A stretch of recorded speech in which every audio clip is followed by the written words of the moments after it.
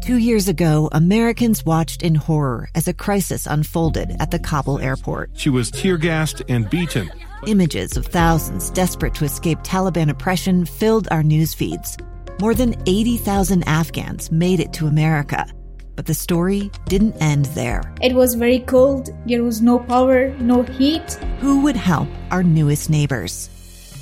I'm Andrea Smartin. In Stranger Becomes Neighbor, you'll hear the stories of some remarkable refugees who left their homes and their dreams behind, only to start over from zero. Their only possession was 3 blankets. And you'll meet Americans who stepped up to help them. You want me to come when you deliver your baby. What can one person do in the face of an international disaster decades in the making? That's Stranger Becomes Neighbor. Find us at kslpodcast.com. Follow us on Apple Podcasts or anywhere else you listen. Inside Sources. Inside Sources. Inside Sources. Where KSL offers Utah deeper insights on the news. Host Boyd Matheson divides rage from reason and elevates the conversation on issues crucial to our community. On KSL News Radio 102.7 FM and 1160 AM.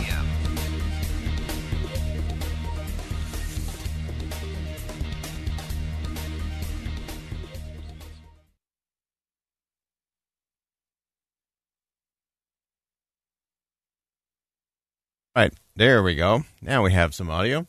The headline reads that the World Economic Forum convenes for the first time in person since the pandemic in Davos, Switzerland. Inflation, trade, and economics, of course, drive the conference. But something else, freedom, stole the show. Let's begin. Think you know the news of the day? Think again.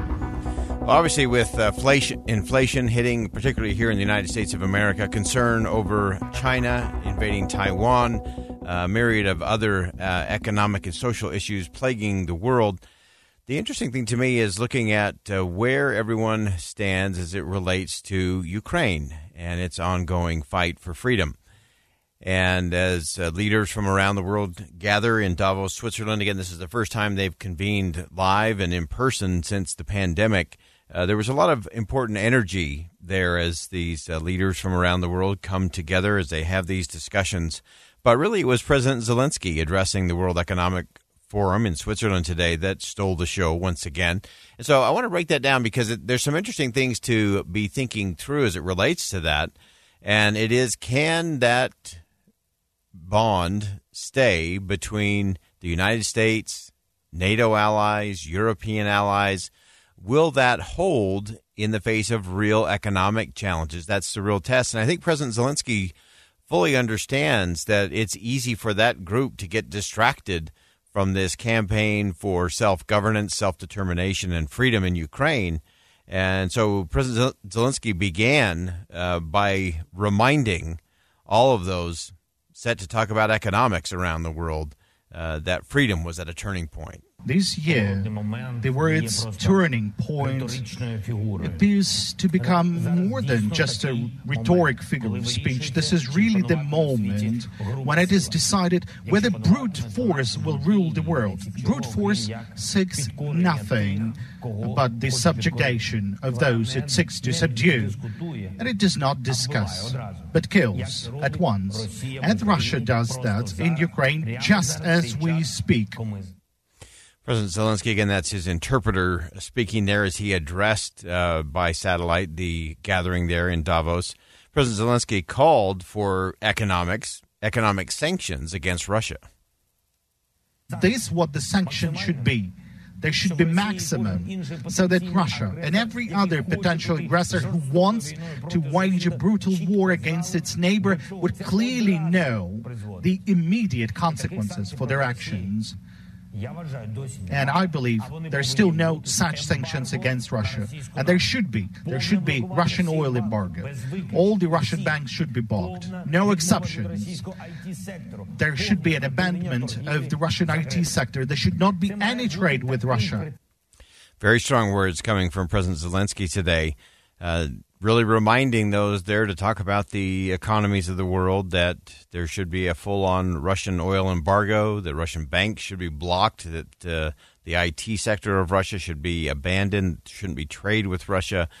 he really put the economic screws to the group to say, look, you can talk about all of these other things all you want, but if we allow this kind of invasion and takeover of a country simply because it's there, that is not good for freedom or democracy or for economies around the world. President Zelensky went on to invite these world leaders to help financially as Ukraine rebuilds after the war, definitely looking ahead. We offer the world to set a precedent for rebuilding the country after the war, which will show everyone who dreams of destroying the life of a neighbor that the war is not working. I invite you to take part in this rebuilding.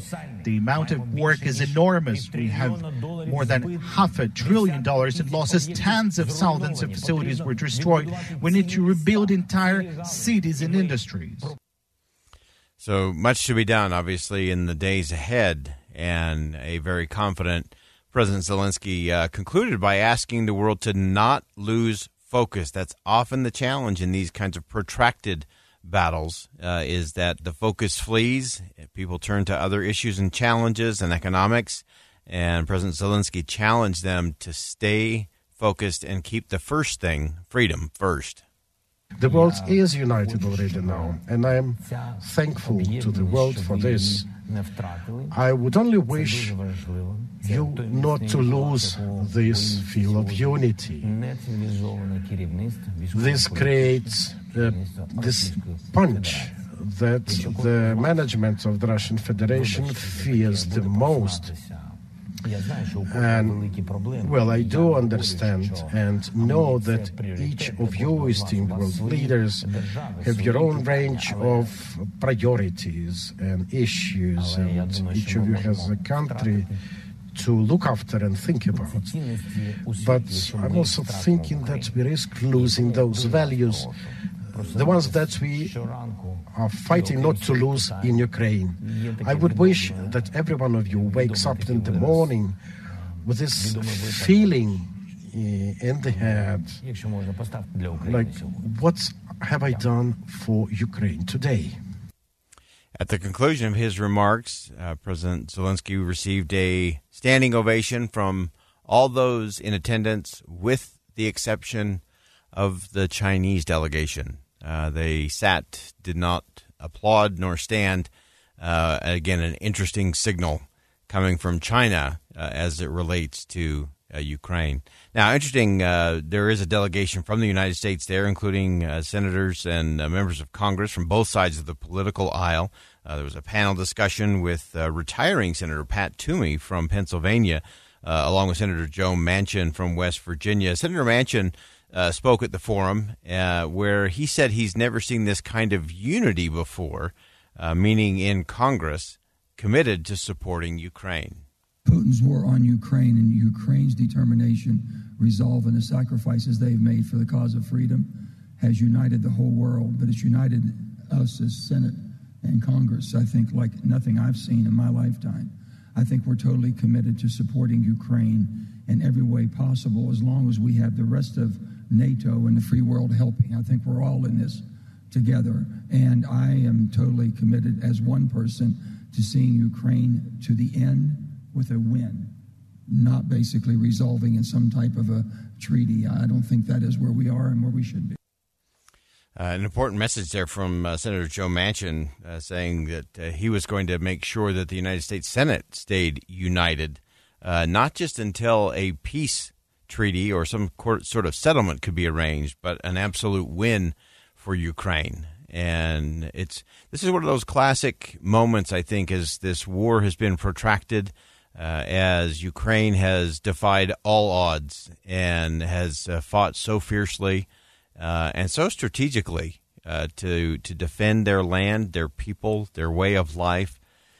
And now this hard part, this long slog of where things are right now. And we have to remember that in these types of things, people tend to run out of energy before they run out of opportunity. And I think that was the message from President Zelensky today was, look, all this economic conversation is important, and we have to stay focused on freedom. We have to stay united, even if it is difficult economically. We have to make sure that we stay focused and that we stay united. And when he says united, he's talking about everybody from NATO and European allies to the United States, that none of those countries can run out of energy, or Ukraine will run out of opportunity.